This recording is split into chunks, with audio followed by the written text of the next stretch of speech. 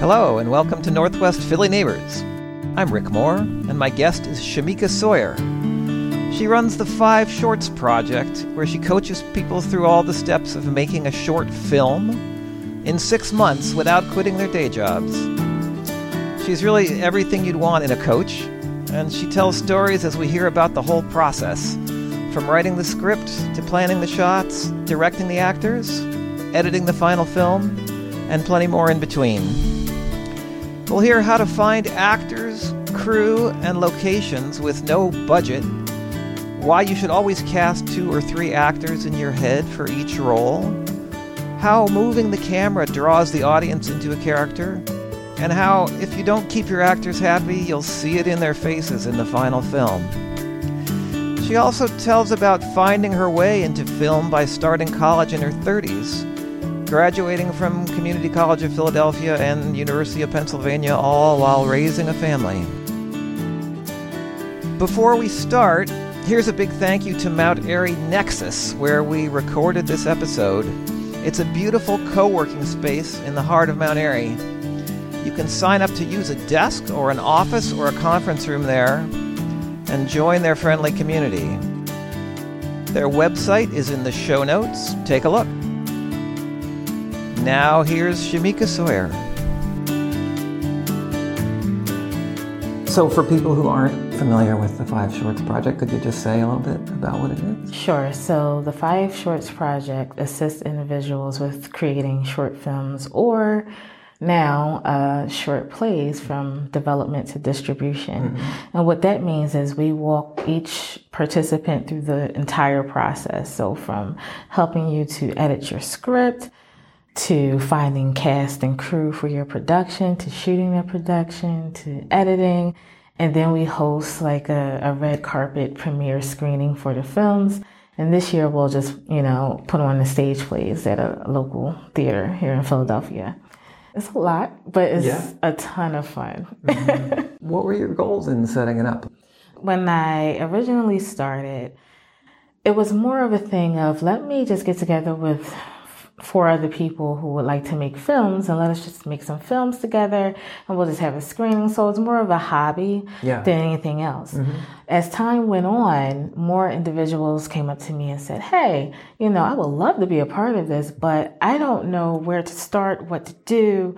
Do you help people through the process? Mm-hmm. So the more I got those questions, I just decided, well, hey, I can actually help people through this entire process. Mm-hmm. And then it just transitioned over to helping people make films. Yeah.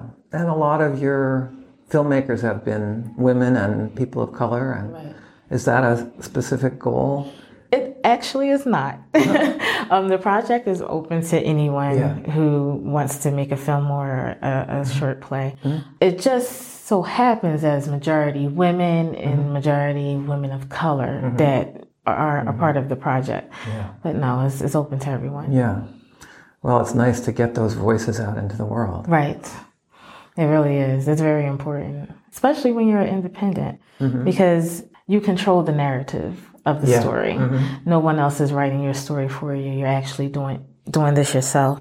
And a lot of the participants may not have access to resources to actually go to college for this. Mm-hmm. And that takes time. Mm-hmm. And a lot of the participants are adults, working adults, with children.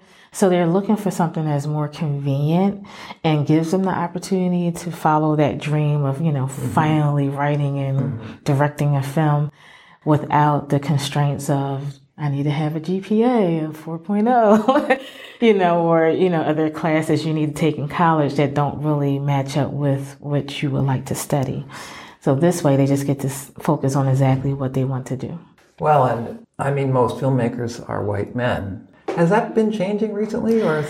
It's becoming better. I will say at the independent level, it's becoming better because of the access to technology. Technology has changed quite a bit and made the filmmaking process more accessible to those who didn't have access to it before or just didn't know where to start. Now you can go on YouTube and learn pretty much anything, especially about film, and you can shoot films on your iPhone and so it makes it easier for more diverse voices to get heard in this industry. Yeah, but maybe not so much in the higher echelons. Yeah, I mean, the higher echelons is still that stigma that diverse films don't do as well at the box office. Even with the success of Black Panther and Hidden Figures and films like that, they still had a pretty huge support system, right? You have Disney, you have Marvel. So you have these big companies backing those films. So when you start looking at smaller films, even like Moonlight, it's not as big of a push. I guess it's just that stigma that those films won't do as well overseas, in China or Japan or Europe. And when you just break it down, it always comes back to the revenue. Production companies are worried more about, will this film make money and make the money back that we spent, opposed to just putting diverse voices out there and having different types of stories told. So that's why we just take over the independent market. Yeah. Are there one or two films from last year that you folks made that you're particularly proud of that you want to summarize? Sure. So this previous season, we had a short film called She Speaks Not. It's about domestic violence. It's on YouTube and it's at 50,000 views right now. I watched that one. I was impressed with it. And you did the photography for that. Yes, I did. Yeah. She came with a vision, but like most new filmmakers, you have to walk them through the process, right? I just sat with her and we figured out some creative ways to make the film come to life the way that she wanted it to. And it worked. I noticed that in the scene between the husband and wife, it was all very kind of close and claustrophobic. Was that on purpose? Yes, it was. Yeah. It was to give that sense of the young woman, how she felt. Yeah. Like she felt like there was no way out, that she was contained. If you notice, he was always like hovering over her if she were sitting down, you know, so making him have that big figure of keeping her contained. So yeah, that was on purpose. And did that kind of arise between you and the filmmaker, that idea? That was actually her idea. She wanted to make sure that the audience got a sense of how women in those types of situations feel. They feel like they're closed in, they're trapped, they can't move. A lot of the photography was like that as well, with his hands over her mouth and trying to keep her quiet, trying to take her voice. Yeah. There's so much that you can put in, you know, with the camera and the shots that affect the story. Right. Different camera angles or lighting, music. Music is very important. Music sets some emotional tone to a piece. And a lot of people don't think about it. They just think, oh, it's just some music. No, it actually can add happiness, sadness, anxiety, you know, to a scene that normally without music wouldn't have much leverage. Yeah. Well, and I noticed that many of the films, the music was done by friends of the people. Right. So we try to keep things as simple as possible. We don't have a huge budget. At most, we're working off of our own money. So it's easier if we use friends or family who create music and give us permission, opposed to trying to license a track, because it can be very expensive to do that. And also, too, this gives an opportunity for local musicians to get some recognition as well. So it works out both ways. Yeah. There's another film, By Law, By Love. It was created by Angel Hogan. This short documentary was about a man who witnessed his mother have a drug overdose. She passed away. His father passed away when he was a baby. And he was on his journey to figure out who he was, because he is biracial. So he did a DNA test, and we talked about, you know, his past, how that has an effect on what's currently happening now, and what he learned from the DNA test, and how does he feel about it? So I don't want to give it away. I'm tempted to, but it was very deep, his story. And, you know, some of these stories you just wonder, especially when it's a documentary, because it's true, it's nonfiction.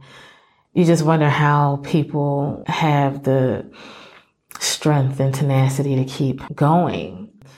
I think it's a story of triumph when you can say, yes, this was my story, but today I have a different story. And I'm going to talk to you about how I actually made it from there to here. Mm-hmm. And people can see that at 5shorts.org if they want to, right? Yes. It's on the website. And we have a YouTube channel as well. So either way, you can watch them. Yeah. And you've just accepted your participants for this year. Yes. What do you look for? And how do you decide?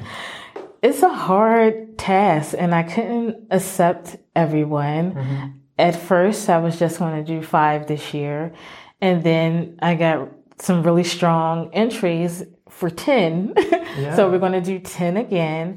What I look for is a compelling script or story synopsis, something that grabs the attention that I think would resonate with the audience. And also, is it doable? So some people want to shoot in the Bahamas. A coming of age story in the Bahamas is not going to happen. Mm-hmm. Or I don't typically accept shorts that have a lot of gun violence. I think the most violence that we have shown is the She Speaks Not, and that was simulated violence. It wasn't actual. Or if it's like too adult as well, we've had some interesting submissions that were a little beyond our market, because our films after the premiere, they air on PhillyCam. Yeah. So, local stations here on Comcast and Verizon. And I want them to play on television because people like to watch them on television. Mm-hmm. But if it's too graphic, it's not going to be accepted. So, I try to stray away from those types of stories. Yeah, I was wondering how relevant public access TV is in the age of YouTube. Right. That's a good question. I think it's beneficial for those of us who are looking for the opportunity to produce something that can actually be watched on a television screen. Mm-hmm. Individuals like the fact that they can say that my project is actually on television. We know anyone can get on YouTube, but not anyone can get on television. Mm-hmm. So, I think that's beneficial. Yeah, and so, we have G-Town Radio here in Germantown, and I mean, they stream it on the internet, yes, but the reason that they broadcast it is because a lot of people don't have computers. That's a good point. Or internet service. So I bet the PhillyCam gets those people also. They do. And also, they have their radio station as well. So, it makes sense. Yeah. So if I were starting as a participant, what should I expect?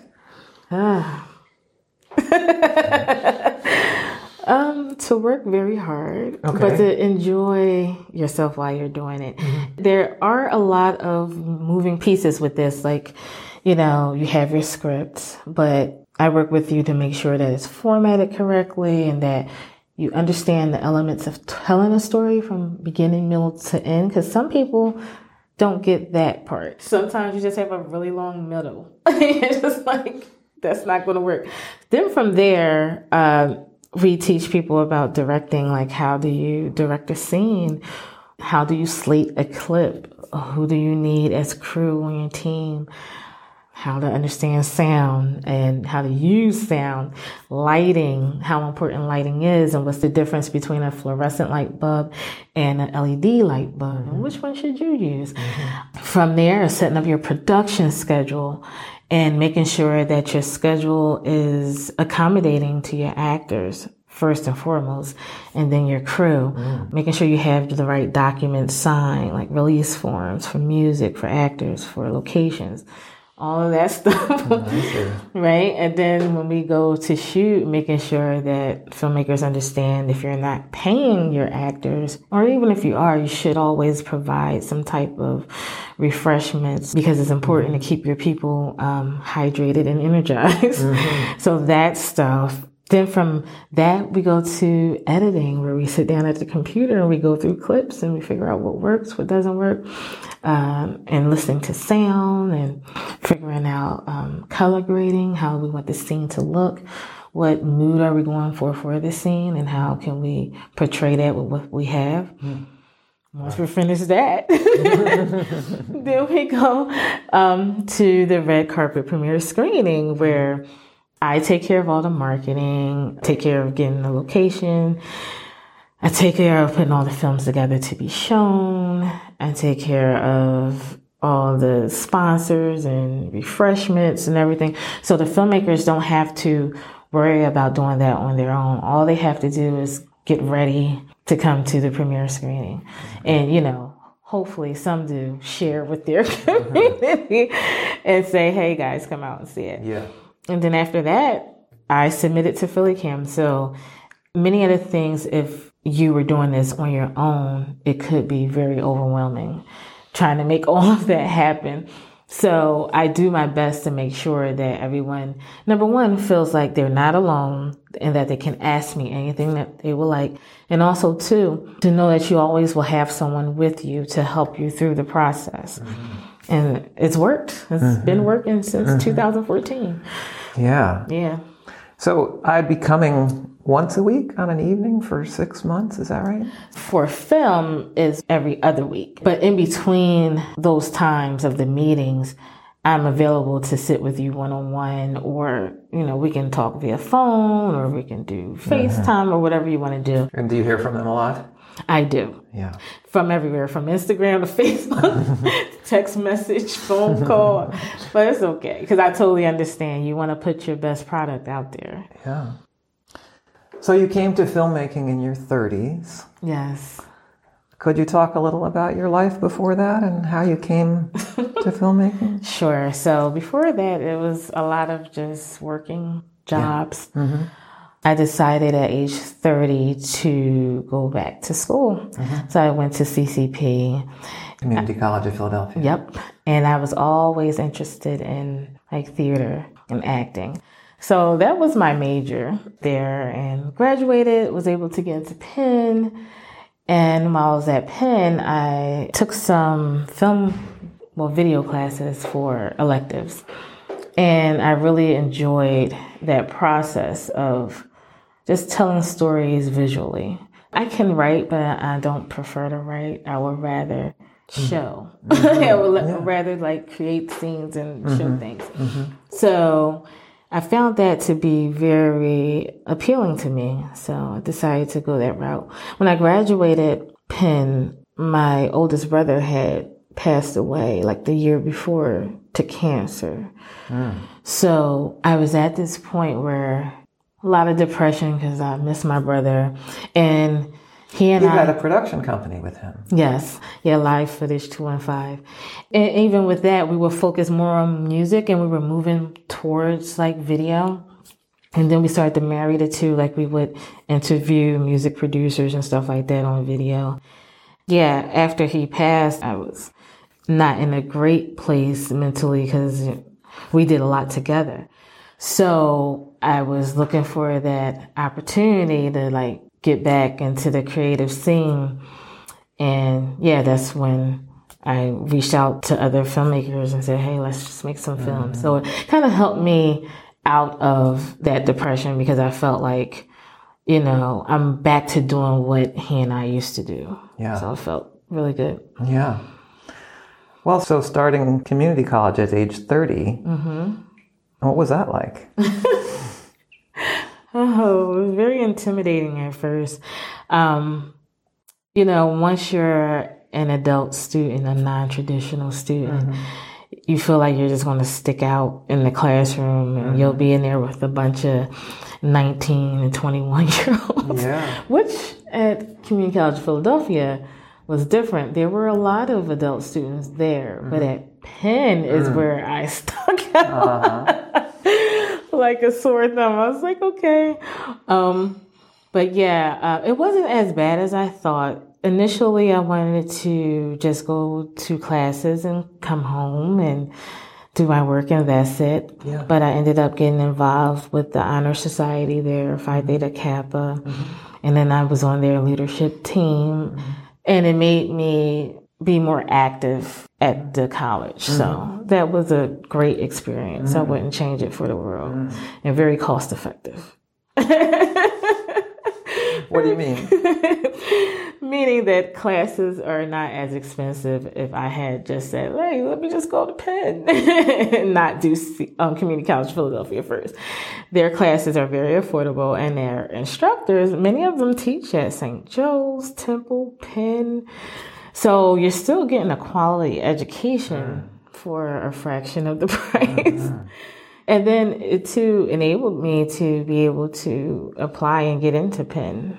You know, I was originally supposed to go to Westchester. I won a full ride scholarship to Westchester, but Penn said yes, and I was just like, it's Penn. So I ended up getting a scholarship for Penn too, which was really helpful. Wow. And did you make some connections there with people that you didn't expect to connect with? You know what? At Penn, I was a part of a theater production, so I made some connections there, but I wasn't really active at Penn. I guess because I just wasn't used to the environment of Penn. Most of the time, I was the oldest person in the classroom. Yeah. So there's that dynamic, but I did meet a couple of young people who were very nice to me. And well, good for you for doing it. Thank you. It was a challenge, but what do I have to lose, right? Just go for it. Yeah. Well, and you have some kids? Yes. And you were being a mom throughout all of that? Yes. It's still hard now to balance doing this project and being there for my children, because a lot of the filming and classes are during the evening, and this is when everyone is home. Yeah. So I have to make choices based on how much time I'm giving to my family and then how much time I need to give to this project. You have to make hard decisions of whether, do I go to back to school night or do I move this class? And I choose back to school night because when they get older, I want them to say, yeah, you were there for me. Not that, you were always putting something else over me. So I try to do my best to accommodate family first. Yeah. So not a lot of sitting around. No. I've been to LA twice this summer. That was hard. I was working on a production for a stage play. They were accepted into a festival in California, and they wanted to record some documentary footage of that. So I was there for like a week, and it was a lot of FaceTiming with my kids saying, I miss you, and I'll be there soon. But luckily, this happened in the summertime, so I didn't have to worry about missing anything happening with their school. So yeah, it worked out. Yeah. Well, I was really struck by all of the different stages that you just summarized. I wonder if you could just take us through the steps and maybe tell a story or two along the way of different participants and what they came up against. Yeah. So thinking of development, right now I have an individual, this is her first film. And even though there are supporting documents to help you like format your film and break it down into a 3-act structure, she's not feeling confident enough in her work to do so. So I have to work with her one-on-one. And that's like she sends you a draft of something and you say, how about more like this, more like that? Right. So I read the draft, I give her feedback. And for the most part, she's dead on point. But it's just needing that reassurance that, yes, you're actually doing this correctly. Don't worry about it. What's her story about? Her story is about sexual abuse. Yeah. But it's not told in a graphic way. It's personal to her because this is something that she actually went through. And she always wanted to tell the story, but she didn't want to talk about it. She would rather do a film about it. That's the only one for development right now. And then you go into casting. This is where you pick your actors. Picking actors, it's funny because you really don't get to know an actor until you do what's called a table read. Okay. Table read is when all the actors get together with the producer and the director and read through the script as the character. Yeah. when an actor feels like they have the part, you start to see who they really are. And sometimes personalities may not mix very well. So I've had a few filmmakers figure that out. That when they went to do the table read, said this person was very obnoxious, or just really don't like their attitude, but I don't know what to do. I guess I should just keep them. No, don't keep them. Because all of that will translate on camera in your film that there's an issue. It shows on your actor's face, and it'll also show when you're directing them how much you may not really like them. So best case scenario, let's figure out if there's a good replacement. So when we do casting, I always advise filmmakers, make sure you cast 2 to 3 people for that role in your head. So that way, if you have to switch out, then you have a replacement right on hold. You don't have to actually go out and do another casting call. You already have another person in mind. Makes it a lot faster. How do you actually get actors to show up for these? Yeah, so we put out casting calls on like film.org. That's the Greater Philadelphia Film Office. Instagram, Facebook, email, whatever resources we have available to reach out to aspiring actors.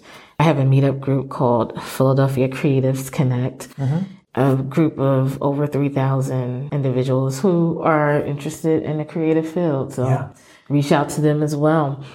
And we normally have really good turnouts to our casting calls. And then some filmmakers know actors, so they'll have them come in and read just to make sure they fit the part. So it's a little of everything. So if that was me as the participant, I'd be sitting in a room with you and other actors? Yes, so we do what's called a group casting call. So all of the filmmakers come together and the actors come audition, and we all watch these actors. I think it's easier that way because we're dealing with 10 filmmakers. So doing 10 different castings would be like crazy. And it actually works. Some actors are cast in more than one film, but it's always up to the actor to determine if they want to do a certain film and if another film wants them, if they can accommodate both. We always leave it up to the actor. Because sometimes filmmakers are like, I'm like, yeah, but they have a life and we're not really paying people per se. So you have to, give them the option because they're actually doing you a favor. So yeah. And do you think that your participants usually make good choices? For the most part, I think they have a clear idea of who the character is. And when you have that, when someone comes into an audition for that character, it's not too hard to figure out if they would play that role as well as you would like them to. Because someone can have the look, right? Like, oh, he would be great. And then you hear them read the role. Never mind, not great. It could be not the right voice or not the right something. Just didn't feel it. So, but for the most part, they do pretty well. We have had a time where someone booked an actor on their own.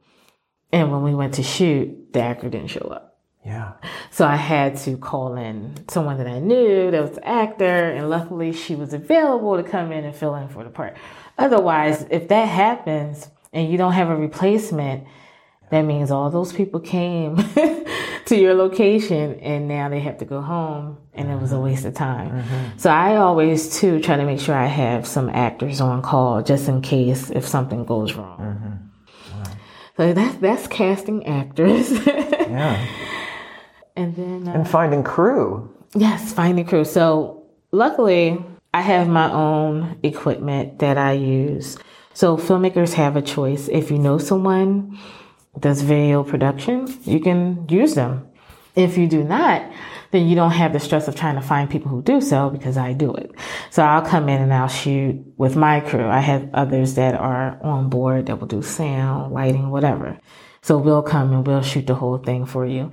And at that point, people feel like it's good to know that I don't have to go out and find my own crew, that you'll provide it. So what, out of last year's 10 films, how many did you shoot? I shot 1, 2, 3, 4, 5. I want to say 7. I think it was only 3 that didn't use me. No, 6. It was 4 that didn't use me. Okay, so that's a lot of time. Yeah, it is. And but fun. It's fun. I do try to make sure that if I'm the person that's going to be handling your crew, that we have a solid schedule. And that you make sure your actors are well rehearsed prior to us getting there to shoot. Because it's the worst when you have actors who didn't study their lines. And now every 5 minutes you're stopping because what's the line? What should I do? So I tell them the key is rehearse your actors. I don't care if it's over the phone or we can do a lot these days. We don't have to all be in the same room, but make sure you have your rehearsals with your actors to make sure that they know their lines. That's the hardest part. Once you have that locked down, everything else can run smoothly. Mm-hmm. And how do they do on that score?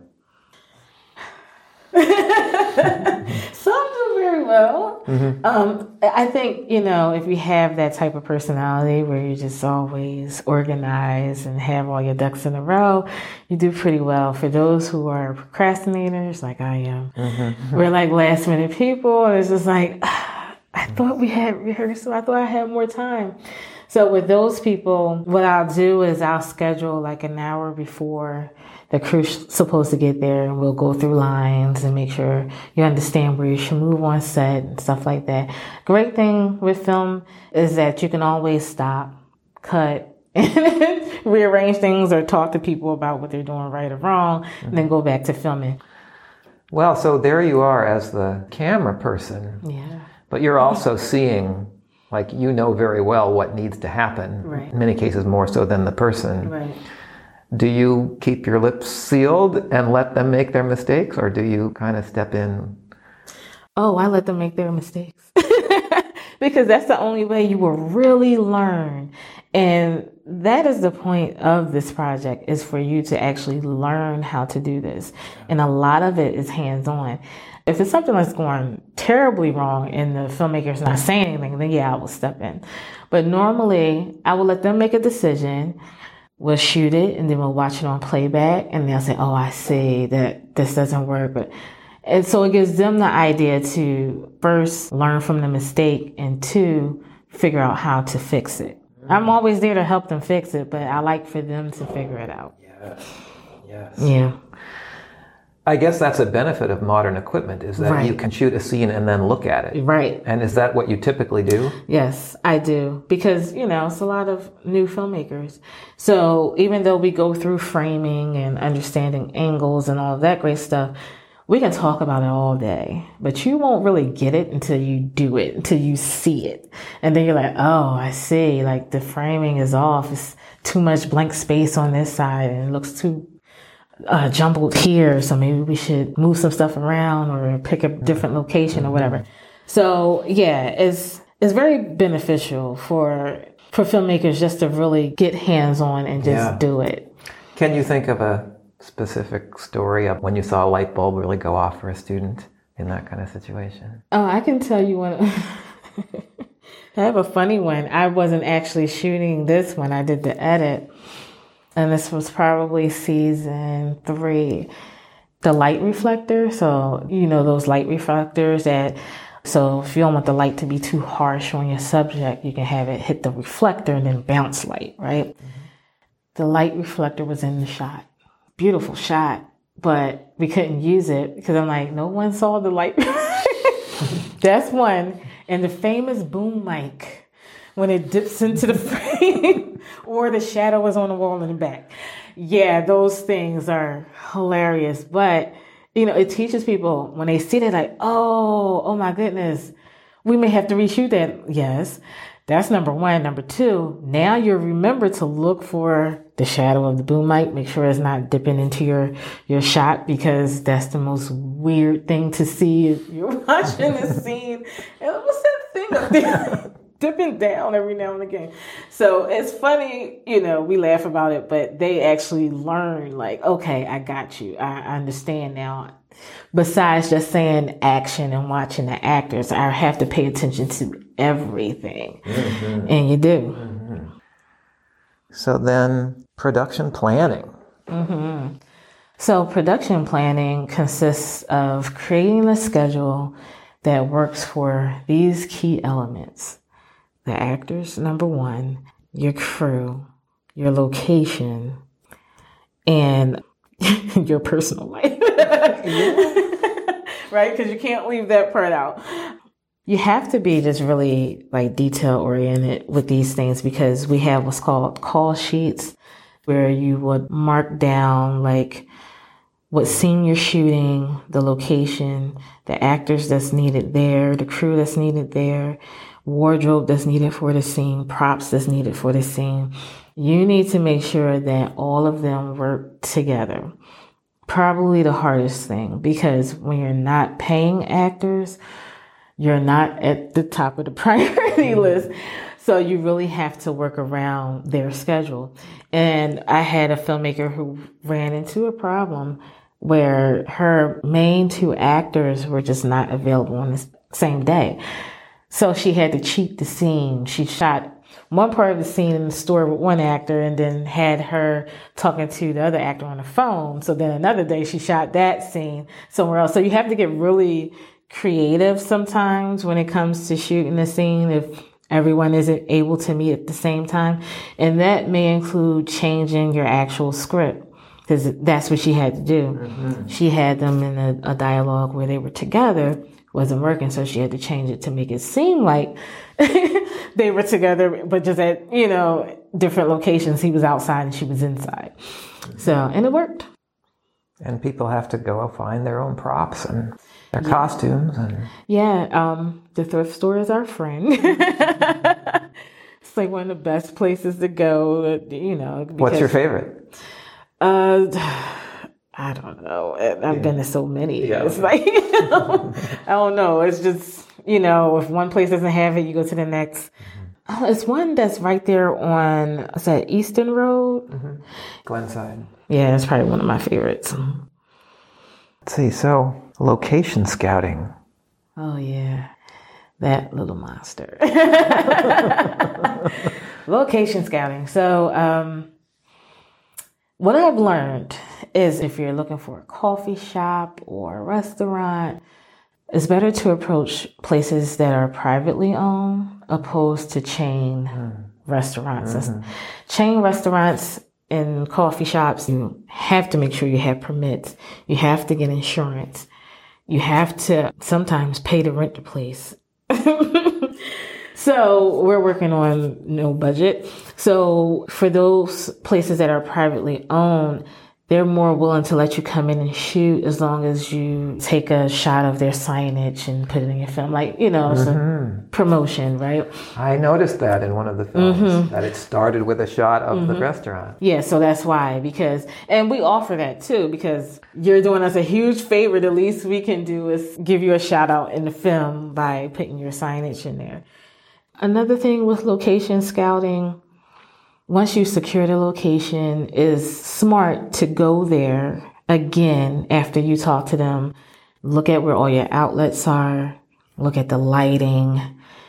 Go there around the time you're planning to shoot to see what the atmosphere is like, because all of that is going to play a part in your film.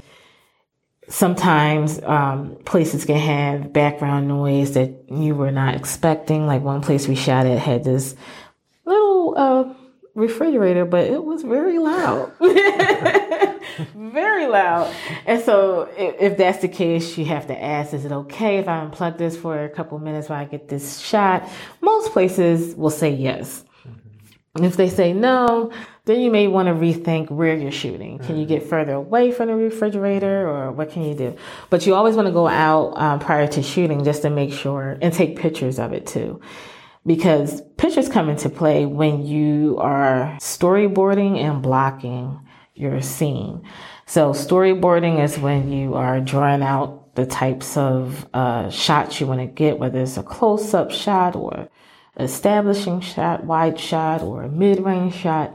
So you're drawing it out, and if you have pictures of the space, it's easier for you to figure out where your actors should stand and where they should be, opposed to figuring that out the day of at the shoot, because then it takes time away from your actual shoot.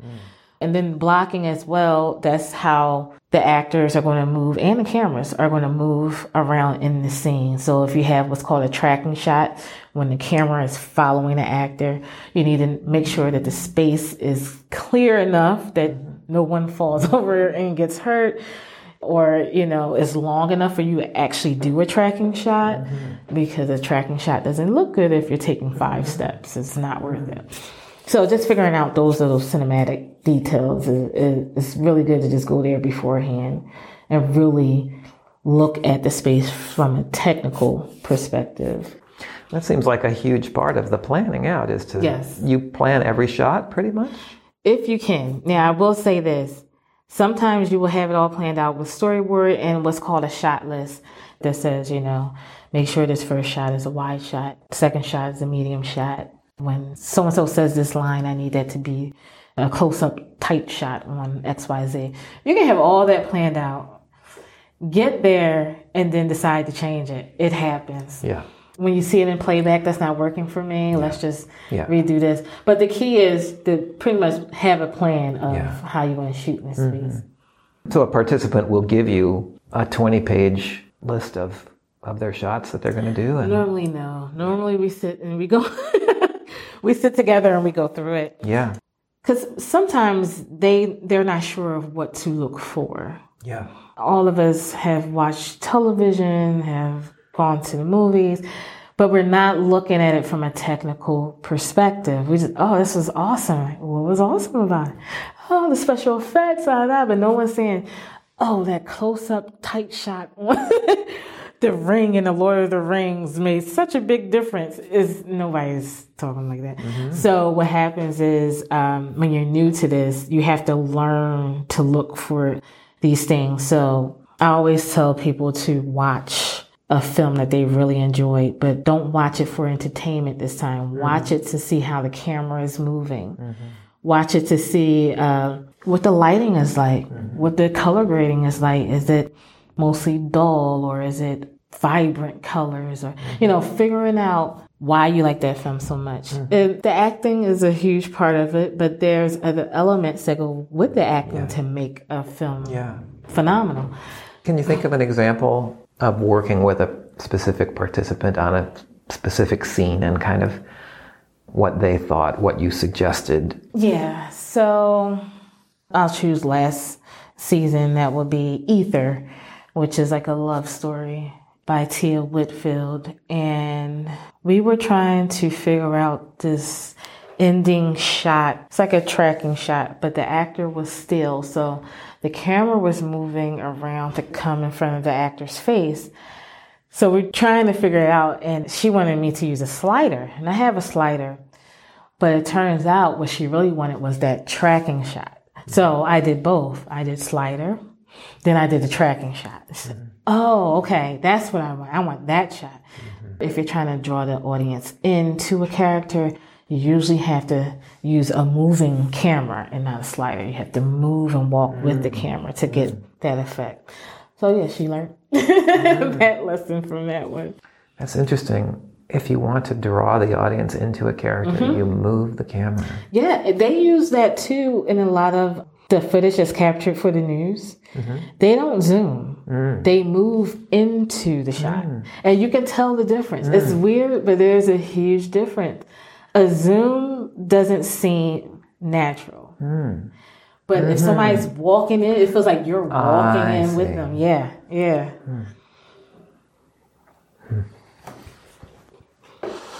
Directing. To what extent do the people get involved in telling the actor, I want it more this way, or... They have full control over that. Yeah. They're the director. Yeah. They can ask me any questions or like, what do you think?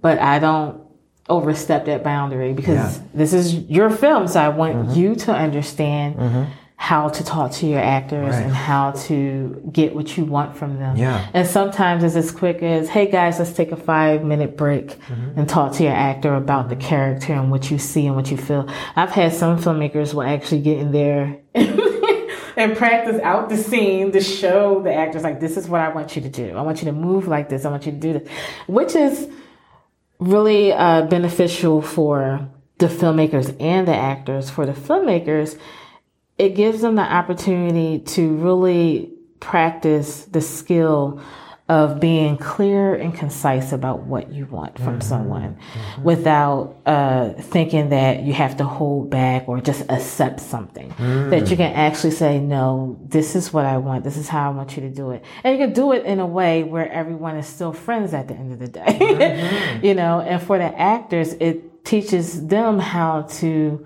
understand and receive direction. Because sometimes you will get some actors who feel like, I've been doing this for a while, I already know what to do. But it's like, this is a different film and you are not the director. So you guys have to work together to make this happen. So it's that, it starts to build that relationship of, you know, knowing how to work together to come to a common goal that works for everyone. Yeah. So you're really coaching people on interpersonal skills in a lot of ways. Pretty much, yes. Yeah. Because I've had some filmmakers that would get very, you know, upset about an actor not following direction. So I would say, okay, let's take a break. Now pull them to the side and say, hey, listen, if when you're talking to them about it and they're not understanding, show them. Because sometimes people are visual learners. You know, it's just easier for them to see what you want. And then they can get through it. It's like, oh, okay. Is that okay? Can I do it? Sure. It's your film. You can do what you want. You know, but the key is happy actor makes good film. You do not want to upset your actor because it will be all in their face while they're shooting. Don't do that. Make them feel good.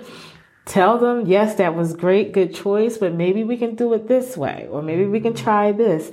Like, just don't be condescending or treating actors like they don't matter. They matter. They're a huge part of your film. Gosh, there's just so much to it. And it is. You're so all over it. You know, you've got the insights for everything. Yeah, I've been doing it for a while, so. Okay, so I have all this footage that we've shot, and it's time for editing. So is there some good software? Or I use Adobe Premiere. Yeah.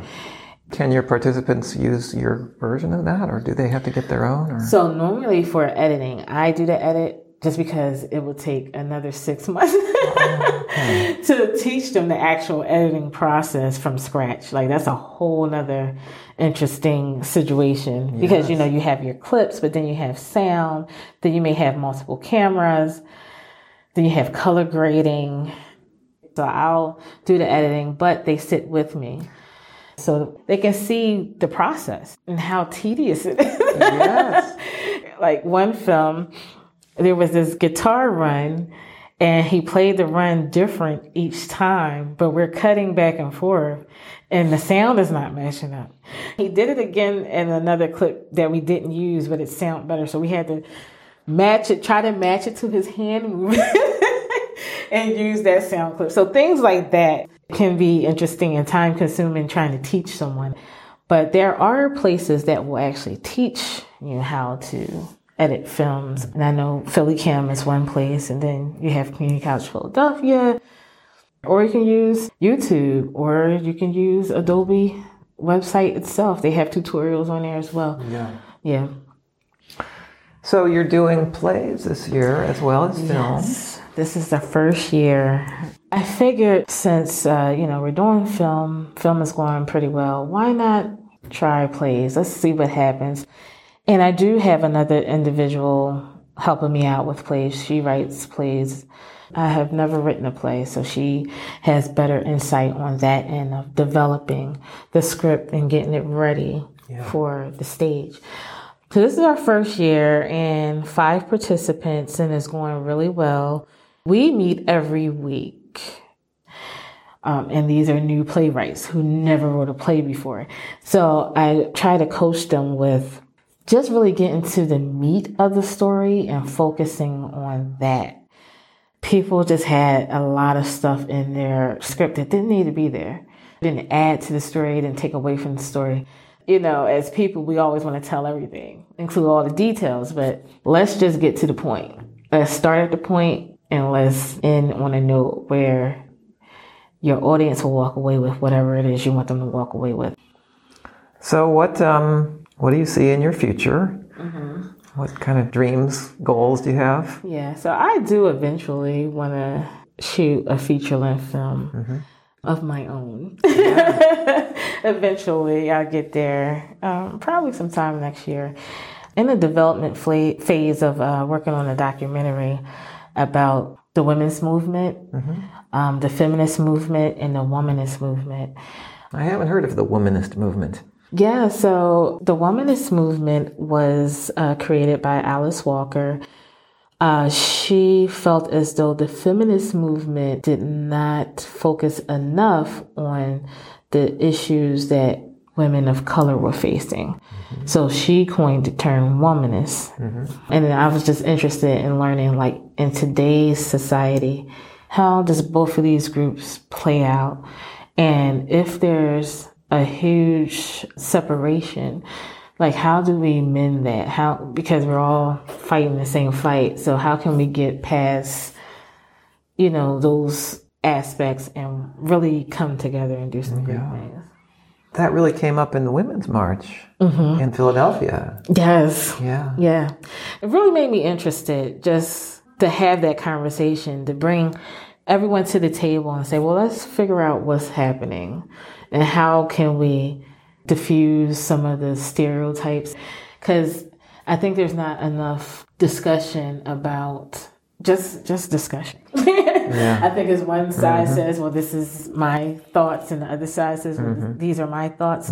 And no one's coming to the table and saying, well, hey, this is why I feel this way. And maybe if X, Y, Z could happen, then maybe we could make things work a little bit better. Yeah. Well, I'd like to see that documentary. Yeah. Well, good. I will have to keep you updated about that.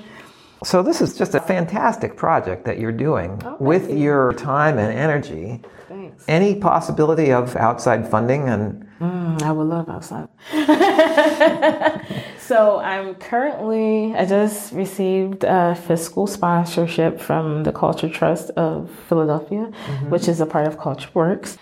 So now that I have fiscal sponsorship, I'm able to write grants and try to gain some funding, because eventually I would like to have a team because it's a lot on me, and I'm very thankful for those who do volunteer their time to help with this project.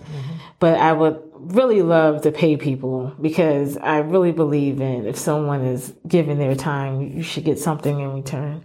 So this year I'm working on learning how to write grants and going after a few, and hopefully I can secure some funding. It will make things a lot easier. And do you have a day job at the same time as all of this? I did. I did, and I left back in January to pursue this full time. Okay. So I had some savings, and I was like, well, this is the year, right? Okay. Let me see where this goes. It's going. It could be going better. But I appreciate this part of the process, because it's teaching me to be more creative as I figure out how to keep this project going. So I love doing this full time, but I think eventually, if things don't pick up sooner, I may be back to work. But right now I'm just doing this full time. Okay. Nice. And if people want to find out when the screening is, when and where to see the plays and films?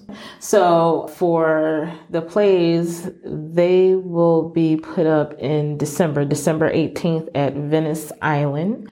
All the information will be on the website, 5shorts.org. That's the number 5, the word shorts.org.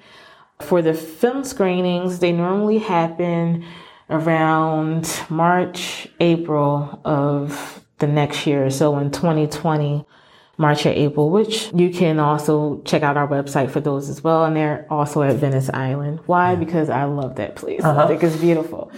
We do have a mailing list, so you can sign up for our mailing list on the website to keep up to date about what's happening with the projects, and to actually get an email when we are marketing and promoting those events. So, Anything else floating around that you'd like to talk about or say? No, I think we covered it all. Yeah. Yeah, this is really good. Great. I really appreciate this. Well, my pleasure. I think it's so interesting. For more about Shameka Sawyer and the 5 Shorts Project, see the show notes or go to our website, nwphillypodcast.net. If you like the show, please subscribe and tell a friend. And if you want to hear about new episodes every 2 weeks, just hit the like button on our Facebook page. I'm Rick Moore. Thanks for listening. See you next time for more stories from Northwest Philly neighbors.